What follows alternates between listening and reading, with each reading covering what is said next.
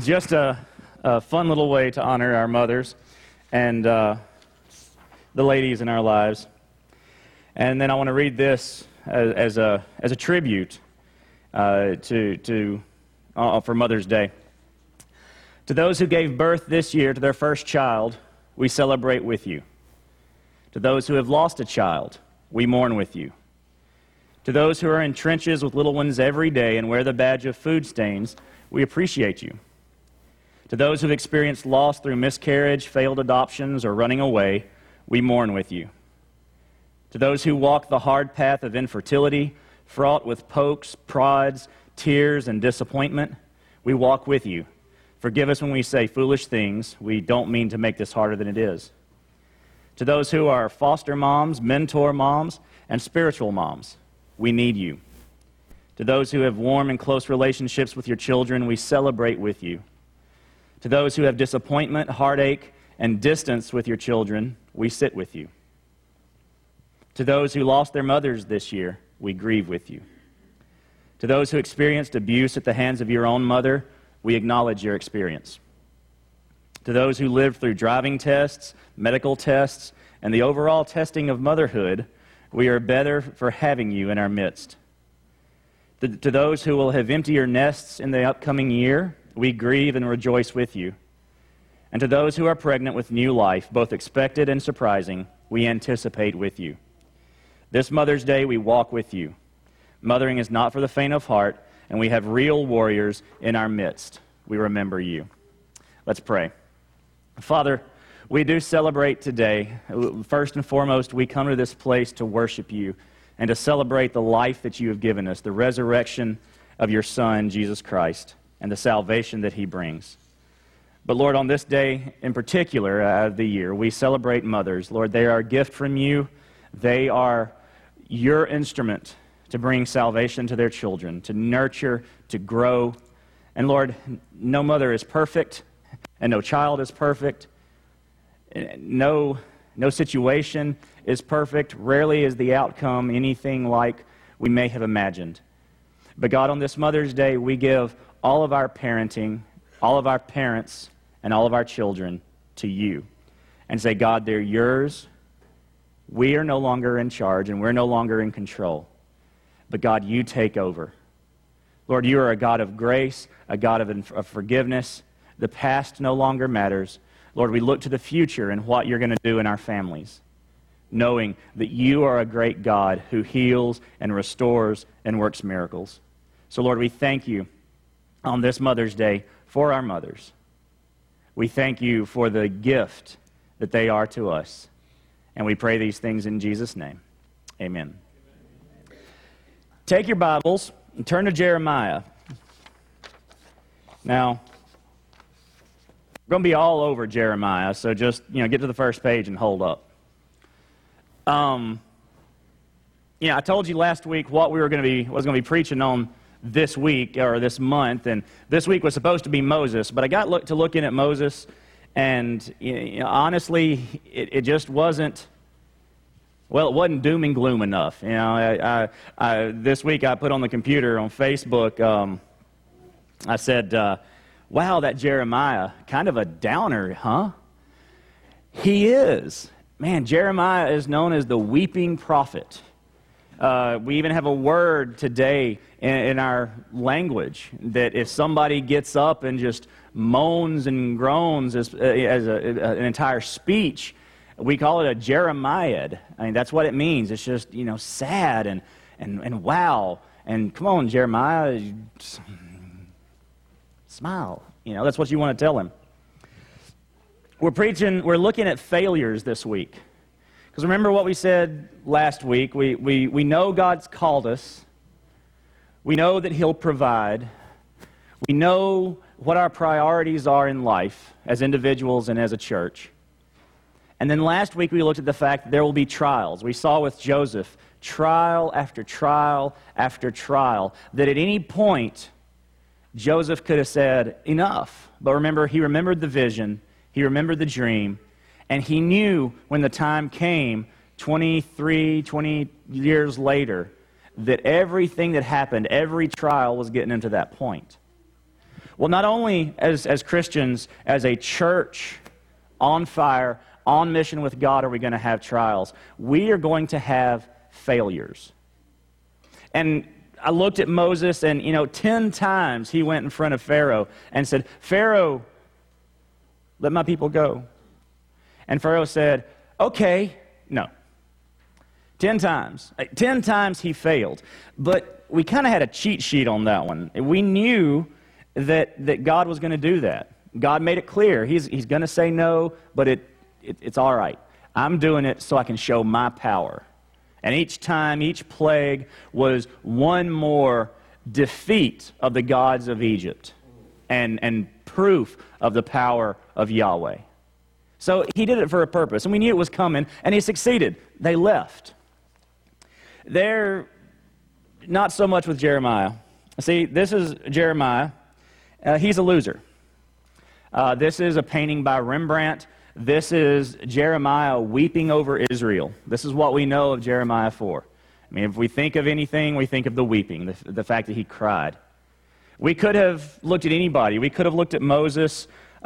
We could have looked at any number of failures. Jacob and his inability to raise his boys the way he should.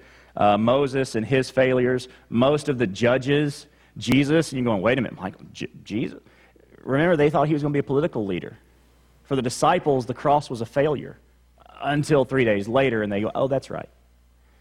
But as far as what the world expected, Jesus was a failure. Peter, on the water, he looked away. He denied Jesus 3 times. When Jesus said, I'm going to be crucified, oh, no, you're not. And Jesus says, get behind me, Satan. That's a little bit of a failure to be called Satan by the Son of God. Paul went to Athens, not so much. I mean, he had some great things, but he didn't always get it right. His life as a Pharisee, he would have definitely called a failure. But in all these cases, we have ultimate success. We know why Jesus went to the cross, for example. We know that the victory was at the cross. The cross wasn't defeat. The cross was victory. Not so with Jeremiah. There's never, at the end of Jeremiah, there's not this, but wait, and Jeremiah lived happily ever after. No, if you want to know the truth, he got abducted and drug off to Egypt after Judah fell to the Babylonians. But I get ahead of myself. There's no happy ending. So how was Jeremiah a failure? And let's say this at the beginning. This is going to be, this is why I wanted Shelter in the Time of Storm to be the song right before the sermon. I wanted that upbeat, exciting song so I could just pound you with the depressing stuff right after. I thought it would be a good comparison for you. So we know that Jesus is a shelter in the time of storm. We know that God is our shelter. We know that God is our mighty fortress, just like Martin Luther wrote. We know that we worship a majestic God who protects us and cares for us. We know that if we walk through the valley of the shadow of death, we fear no evil. We know that our God is a strong tower and the righteous run into it. We know all of these things, and yet God put in the Bible some 60, 56, I think, chapters, 54, 55, something along there, of failure after failure after failure after failure. Why? Why would God tell us that? Why was it important for God to understand failure? Well, I think we'll see. So how was Jeremiah a failure? We're not going to cover the whole book. And everybody said? We're just going to look at a few spots.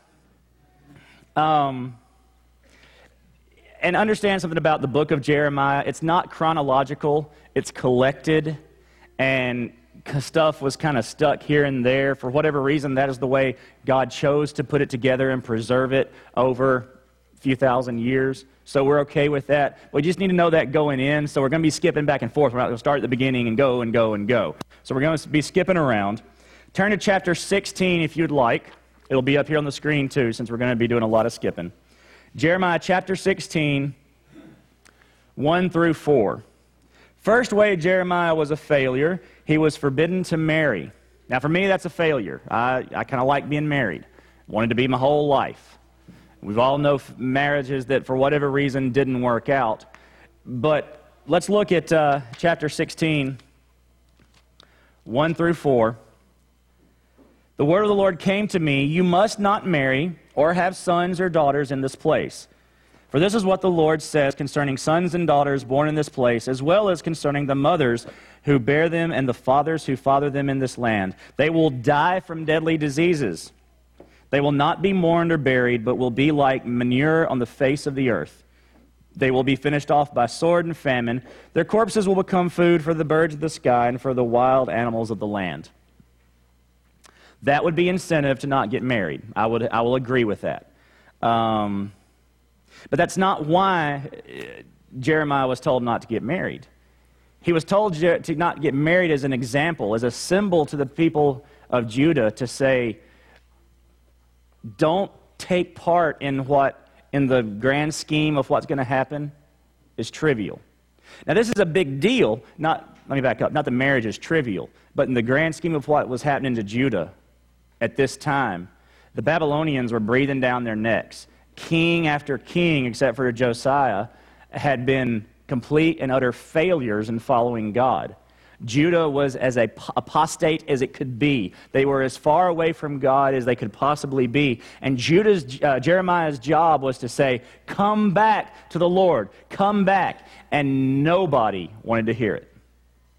Jeremiah, shut up, is basically what they were told. He was told over and over and over again in some very harsh ways. So God tells him, don't get married. It's going to be a symbol to what's happening in Judah. You're not going to have kids. You're not going to have family. You're not going to have joy in life. See, life was a failure, and it was especially a failure at this time because bachelorhood wasn't celebrated in those days. That wasn't a great thing. If you saw somebody who wasn't married, that they were lacking blessings. Read the Old Testament and read how children are a blessing from the Lord and arrows in your quiver, etc., etc. It was a big deal. Proverbs 31 that we saw some verses this morning. It was encouraged. And here Jeremiah is told, do not marry. And he could have told the people, I was told not to marry, ha, ha, ha. They didn't believe him anyway, no matter what he said. So that didn't make a difference. In the eyes of the people, because he didn't marry, he was a failure. Well, how else? Let's see. Next, he was subject of a murder plot. Jeremiah 26, 8 through 9 tells us that. Says he finished the address the Lord had commanded him to deliver to all the people. Then the priests, the prophets, and all the people took hold of him, yelling, you must surely die. And then they went to work on figuring out how to do it. He didn't get the most popular vote that day. And, kind of a warning to me, this was in response to his preaching. I don't think it was too long.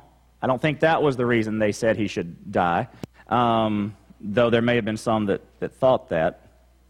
But what he's getting at here, what the people don't like, is what he said. Because he tells them, to begin with, that in this sermon, the thing he was telling them was that the temple's going to be destroyed, y'all. Just like Shiloh, where the Ark of the Covenant had been in the past. You put your faith here in this building. You say God will never take Jerusalem because he promised to David, he put the temple here, he put the ark here. It's not going to happen. And Jeremiah says, yeah, it is. You've got people that are lying to you, telling you things are good when they're bad. The temple will be destroyed. Judah will be no more. And they didn't like his preaching, so they plotted to kill him. That's the definition of a failure. How else? He was restricted from the temple. Jeremiah 36, 5 through 6.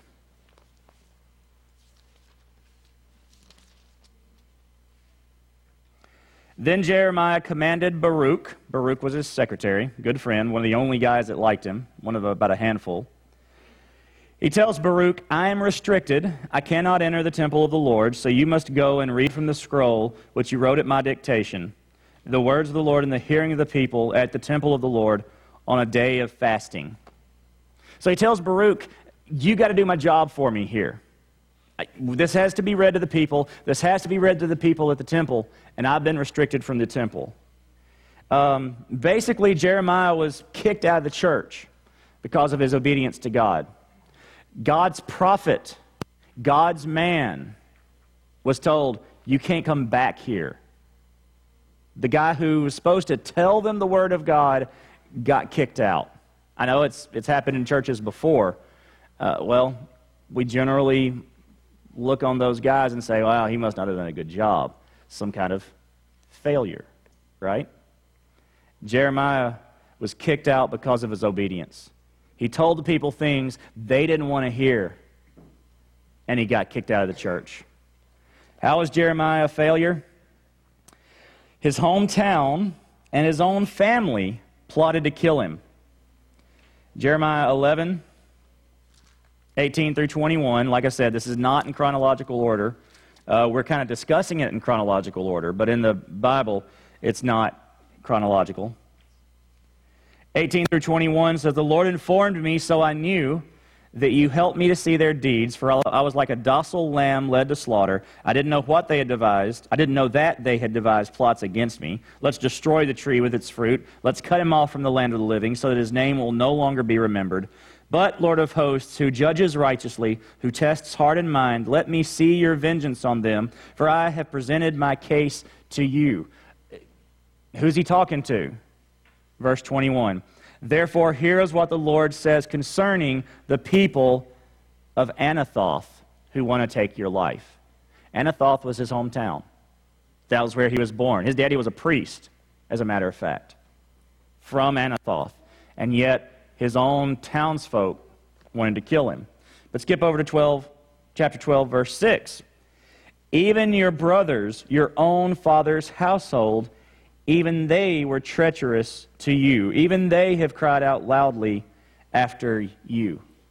So not only the people of his hometown, his friends, the guys he graduated from high school with, the folks he rode his bike around the square with, but his own brothers are in on this plot to kill him. I would dare say that Jeremiah was somewhat of a failure when your own family wants to kill you.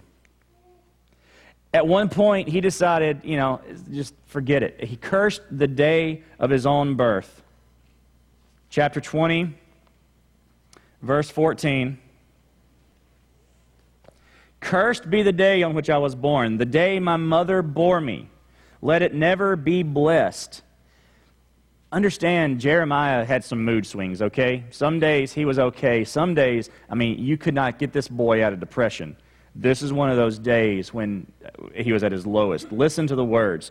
Cursed be the man, verse 15, who brought the news to my father, saying, a male child is born to you, bringing him great joy. Let that man be like the cities the Lord overthrew without compassion. Let him hear an outcry in the morning and a war cry at noontime, because he didn't kill me in the womb, so that my mother might have been my grave, her womb eternally pregnant. Why did I come out of the womb to see only struggle and sorrow, to end my life in shame? Wow. Is that our definition of success? That's not the general attitude we put with success. Jeremiah understood, I have failed. I am not what I was supposed to be. Last thing, he saw 0 converts. I got no verse for you. Because never does it say, and Jeremiah saw no converts, but never does it record the converts. He had none. Nobody obeyed. He failed as a prophet. He failed as a preacher. Those very things that he was called to be, he failed at, because he's got no one to change their mind, no one to change their heart.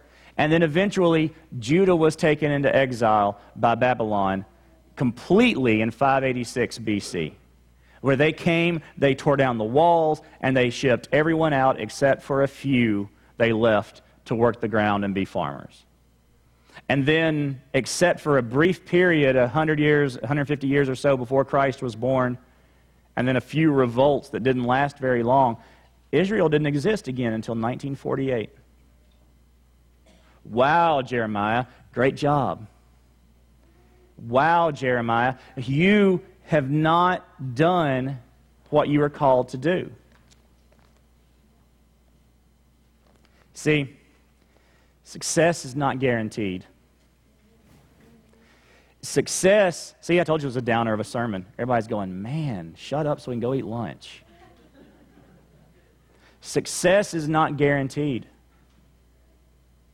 Jeremiah was a prophet. Read all the other prophets. And they got through to somebody. They did something. Elijah performed great miracles, called down fire from heaven on the altar on Mount Carmel, and he got to slay all these prophets of Baal. Isaiah saw things, the sun go backwards in the sky, stuff like that. Isaiah was a great prophet. All the minor prophets, and they're only minor because they're short books, they all saw change. They all saw people do things. Samuel got to anoint David as king. Over and over, let's jump to the New Testament. Peter became the leader of the church in Jerusalem. James became the leader after Peter. Paul was this great missionary. All of the disciples got to travel. They were all martyred, but they saw significant gospel spread because of their work and their activity. Jeremiah got nothing. And yet here he is. 55 chapters of him. Oh, woe is me. Cursed be the day I was born. Weeping over Israel. Why, God? Why do you put that here? Because our success is not guaranteed. Because we may plan and we may do things and they just don't work out. We may come up with great ideas and we have great vision, but they just don't occur the way we think they should. So we're failures. No, we're not. You see, we're guaranteed not to fail. See, all I've said so far, I've said he was a failure, but I said his failure was because he did not succeed.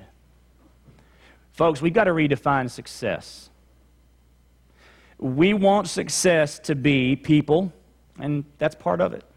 Or financial growth, and that's always fun. But you know what success is? I think you know what's coming here. Obedience is our standard of success. See, let's go back over and look at Jeremiah one more time. How is Jeremiah not a failure?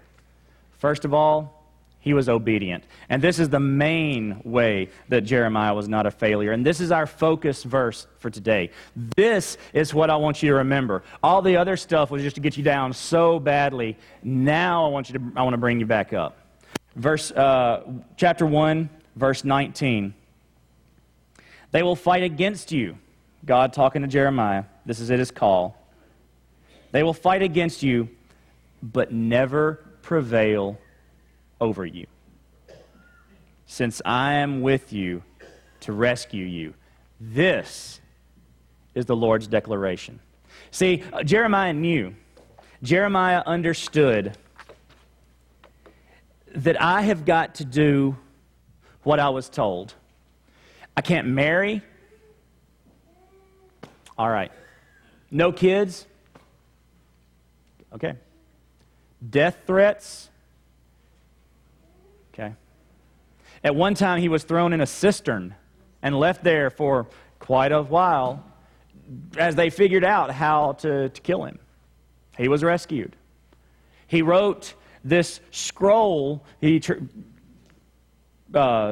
preached, basically, and Baruch wrote this scroll that they sent to the king. And the king said, oh, that's nice. Snip, snip, snip, snip, snip, snip, snip, rip, rip, rip, rip, rip. Psh, I don't want to hear it. And Jeremiah said, oh, you didn't want to hear that? Here comes a longer one. And he preached a longer sermon that Baruch wrote down, and they sent to the king. Over and over and over, Jeremiah did exactly what God said and saw no results. Nothing. No converts, no change, no nothing. So how is he not a failure? Because he was obedient. He knew, verse 19, that they would fight, but they would not prevail since God was his rescue. As we move forward, as the vision of the church grows, as we see needs that need to be met, and we jump in and meet those, that our guarantee is not that we will succeed, not that we will reach a goal that we think we need to reach, but that we will be obedient. And that God will use that. Because look, 2,000 years later, we're reading the story of Jeremiah. That's success. When God, or when people talk about what God did in your life down the road, that's a success. Think of the people, especially those of you who have been in this particular church for a number of years. Think of the people who have gone on, who have died. People that they may not have been the money in town. They may not have been movers and shakers in Nixon. They may not have been political. They were just faithful. And they were here, and they taught you in Sunday school. Maybe they taught your kids in Sunday school. They taught your grandkids in Sunday school. They served dinners. They worked in the kitchen. They cut the grass. They fixed things. I don't know. They have no worldly effect. Nixon doesn't remember them. This church does. That is success. That's obedience. I have a great aunt who is in the nursing home now. Up until recently, she was in just an assisted living, but she's got some medical issues, and it's getting pretty bad. And they put her into a swing bed. I'm still not exactly sure what that is. I don't think it swings. It sounds too much fun.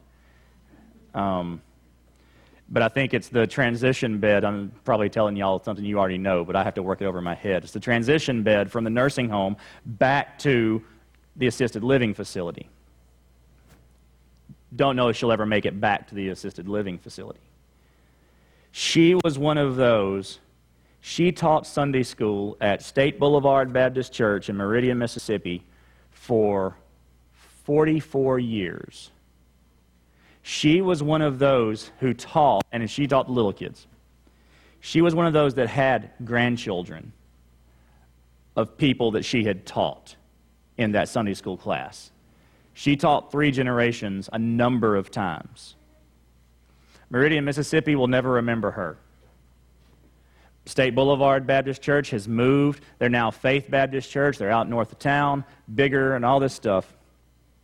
But she'll be remembered at that church for years because she had some great successes.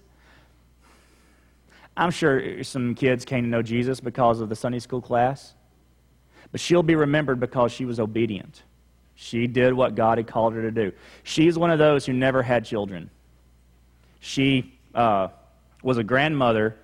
She was a mother to my mom. Now, my grandparents were, my mom was not an orphan or anything.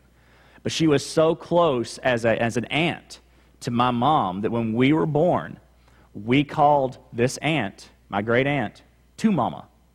She was our second mother, or her second mother. She was our second grandmother on that side. So we called her Two Mama. I still call her Two Mama. I call her on the phone, hey, Two Mama. Her name's Tressie Snowden. We could have called her Aunt Tressie. We're the only ones in the whole family that call her Two Mama. But that's what we call her. You can't find that card at Hallmark, by the way. They don't have a Two Mama. She never had kids. Her line is done.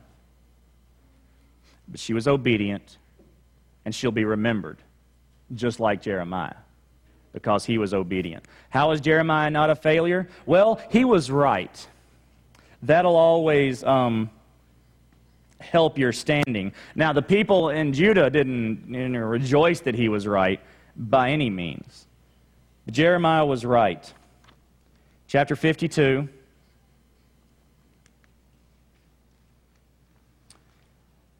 Verse 14.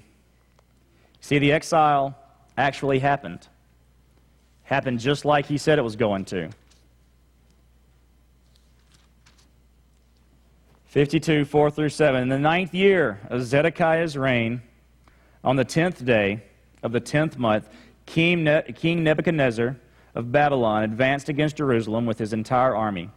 They laid siege to the city and built a siege wall all around it. The city was under siege until Zedekiah's 11th year. By the 9th day, I'm in the wrong spot, I'm sorry. Y'all probably all wondering, where was I reading? Verse 14. The whole Chaldean army, same as Babylonians, with the commander of the guards, tore down all the walls surrounding Jerusalem. Nebuzaradan, the commander of the guards, deported some of the poorest of the people, as well as the rest of the people who were left in the city, the deserters who had defected to the king of Babylon, and the rest of the craftsmen. But it goes on to say he left some of the poor people. And then skip down to verse 27. The king of Babylon put them to death at Riblah in the land of Hamath. Thus Judah went into exile from its land. The key to success is just to be right. As a matter of fact, as a prophet of Israel, had Jeremiah been wrong, they could have stoned him to death. But he was never wrong. I didn't like the fact that he was right. But he was. So we label success as convincing people you're right. I don't think so. When it comes to salvation, when it comes to a church spreading the gospel, we need to tell the gospel. We need to spread. We need to evangelize. We need to go out there. And most of those people are going to, like that king did, rip up our message. I don't need that. And we will have failed, right? No. Our success is defined in our obedience and the fact that no matter how much people don't like it, when it comes to Jesus, we're right. We have the only message that will save. And folks don't like to hear that, but that's the message we have. He was also right about Babylon eventually going away. You don't have to go as far this time. Chapter 51, verses 54 and 55. Jeremiah told them, the sound of a cry from Babylon, the sound of great destruction from the land of the Chaldeans. For the Lord is going to devastate Babylon. He will silence her mighty voice. Their waves roar like abundant waters. The tumult of their voice resounds. And he goes on, and you go prior and after. And he's talking about how Babylon is going to be destroyed. Look for Babylon on your map now. You won't find it. As a matter of fact, I don't know what I just did, but I hit a button. If you can get that back up, I'd appreciate it. It was only 70 years, as a matter of fact, that until Babylon was completely destroyed. They didn't last long as a world power on the stage. Persia showed up. Thank you, sir. Persia showed up and took care of all of them. And Judah got a little reprieve. They got to go home. Nehemiah, the whole wall building thing. But they were never the power they once were. Jeremiah was right. So in that way, he wasn't a failure. And then lastly, he still gives hope. Jeremiah 29:11, a verse that we love to quote. I would challenge you to read verses 12, 13, and 14 right after that, though, before we just hang our hat too long on 29:11. But the hope is there. For I know the plans I have for you. This is the Lord's declaration. Plans for your welfare, not for disaster, to give you a future and a hope. Y'all, this is the guy that just told the entire country, it's going away. Babylon's coming. They're going to take us out. As a matter of fact, he told them, surrender. It'll be better for you if you surrender. He was called a traitor by the people, by the king, because he told them to surrender to Babylon and not fight, because they should fight. And he said, no, it will go better. God is telling me to tell you to surrender. And they didn't listen. But in the midst of all that, in the midst of the cistern and the curse the day of my birth, I wish her womb had been my grave, and all of that, Jeremiah quoted God in a way that we still just latch on to. I mean, what's one of the first verses? If the first verse we tell somebody when bad things are happening isn't that Romans 8:28, all things work together for the good for them who love him and are called to his purpose. I'm getting my verses mixed up. If that's not the first verse we tell them, Jeremiah 29:11, I know the plans I have for you. We got that from a guy who wished he had never been born, talking to a city that's about to be destroyed.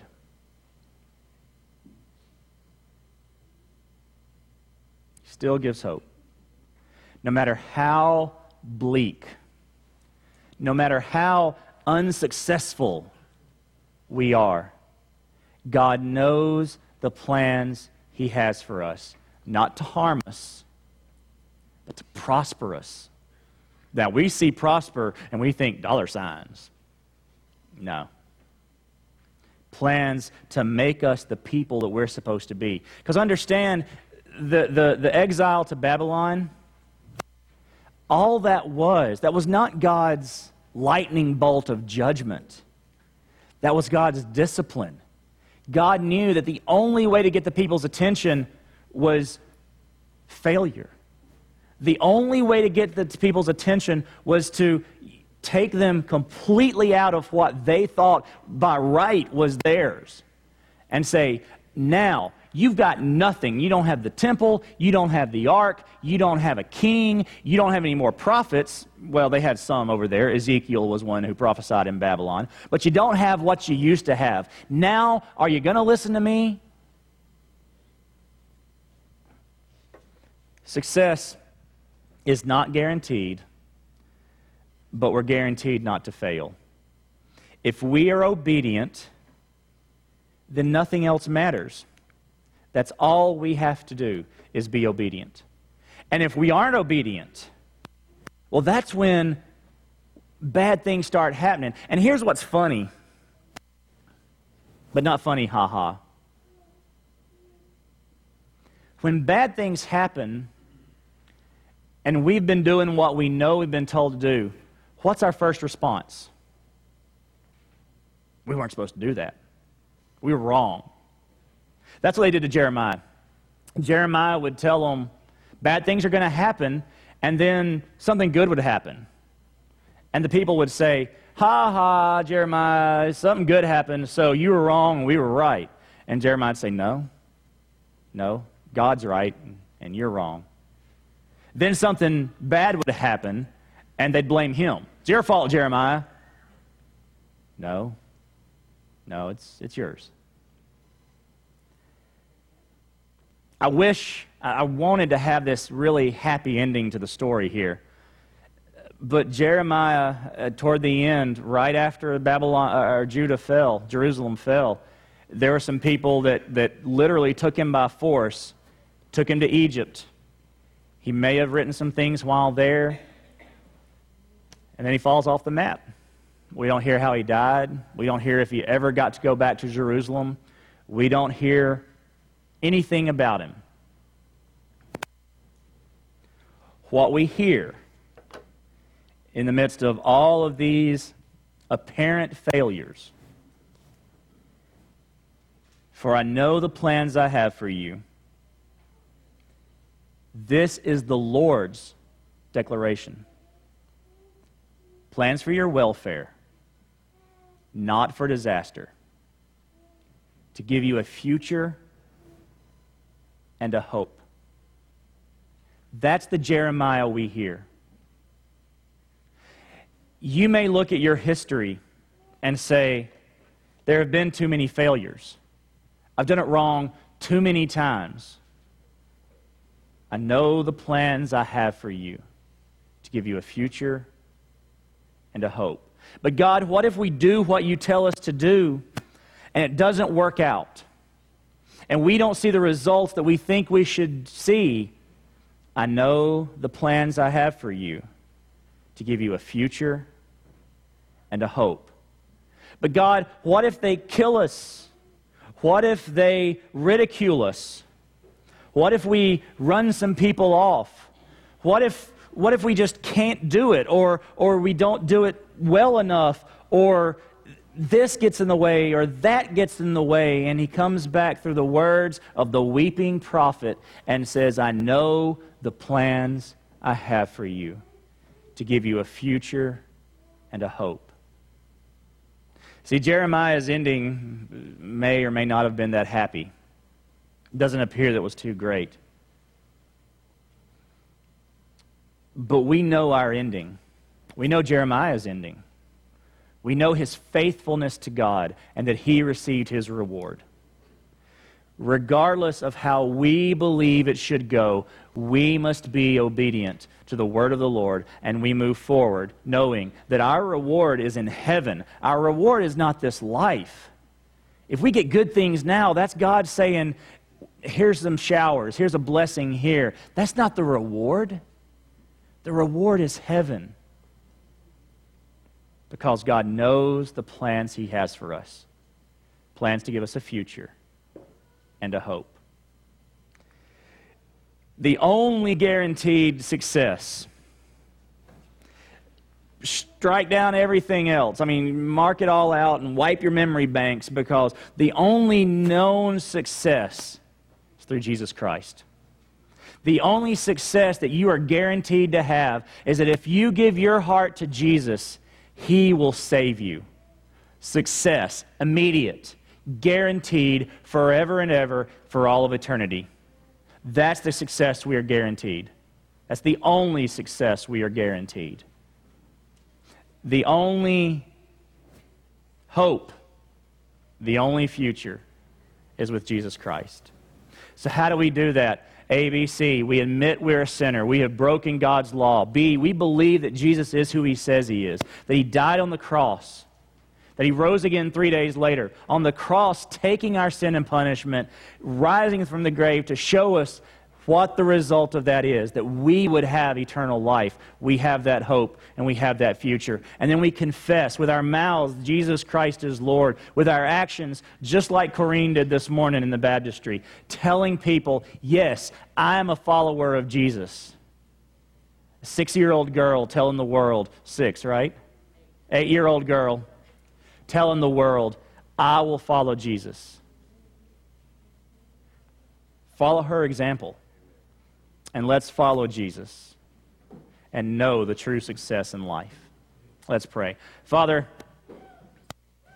Lord, we don't look for success in our bank account. We don't look for success in numbers. God, we don't look for success anywhere but in obedience to you. God, you make it rain on the righteous and the unrighteous. You send the sun to the righteous and the unrighteous. It's called life. But God, we know that you have a plan for us, a plan of a good future and a plan of hope. And we pray that we will be so committed to you that we will not look for successes, but we will merely look for opportunities to be obedient. And God, we put the rest of it in your hands, knowing that we have won the victory. Lord, if there is someone here that does not know you as Savior, I pray today is their day, that they will trust you. They would hear these words, see these words. They would know their sinfulness. They would believe in the salvation that you offer. And today they would confess that you are Lord. Lord, move through this place during this time of invitation. We pray these things in Jesus' name. Amen. So, a successful life is just obedience. So how do you need to be obedient? Do you need to come forward this morning during our invitation, accept Christ? Is God working on your heart? Maybe you need to just want to talk about it. Fill out a connection card there in the pew. Let me know. Come after the service. I don't have to eat lunch. Come talk to me. Let's work on this. Let's go through it. I want you to know before you leave here that you have trusted Christ as your Savior. Maybe you need to be baptized. You've trusted Christ as your Savior, but you need to follow Corrine up there, and you want to be baptized. Come do it. Well, you can do it every Sunday. I'll be more than happy. Maybe you need to join our church. You've been coming for a while, but you want to become a member of our church. Come forward. Let's do that. Join our church. Be a part of what we're doing here. Be involved. Maybe you're a church member and you just need to be more involved. You're hit or miss. Come when it's convenient, but not anymore. God's calling you to be a vital part of this congregation and what we're doing in Nixon and the world. Come as God leads you this morning.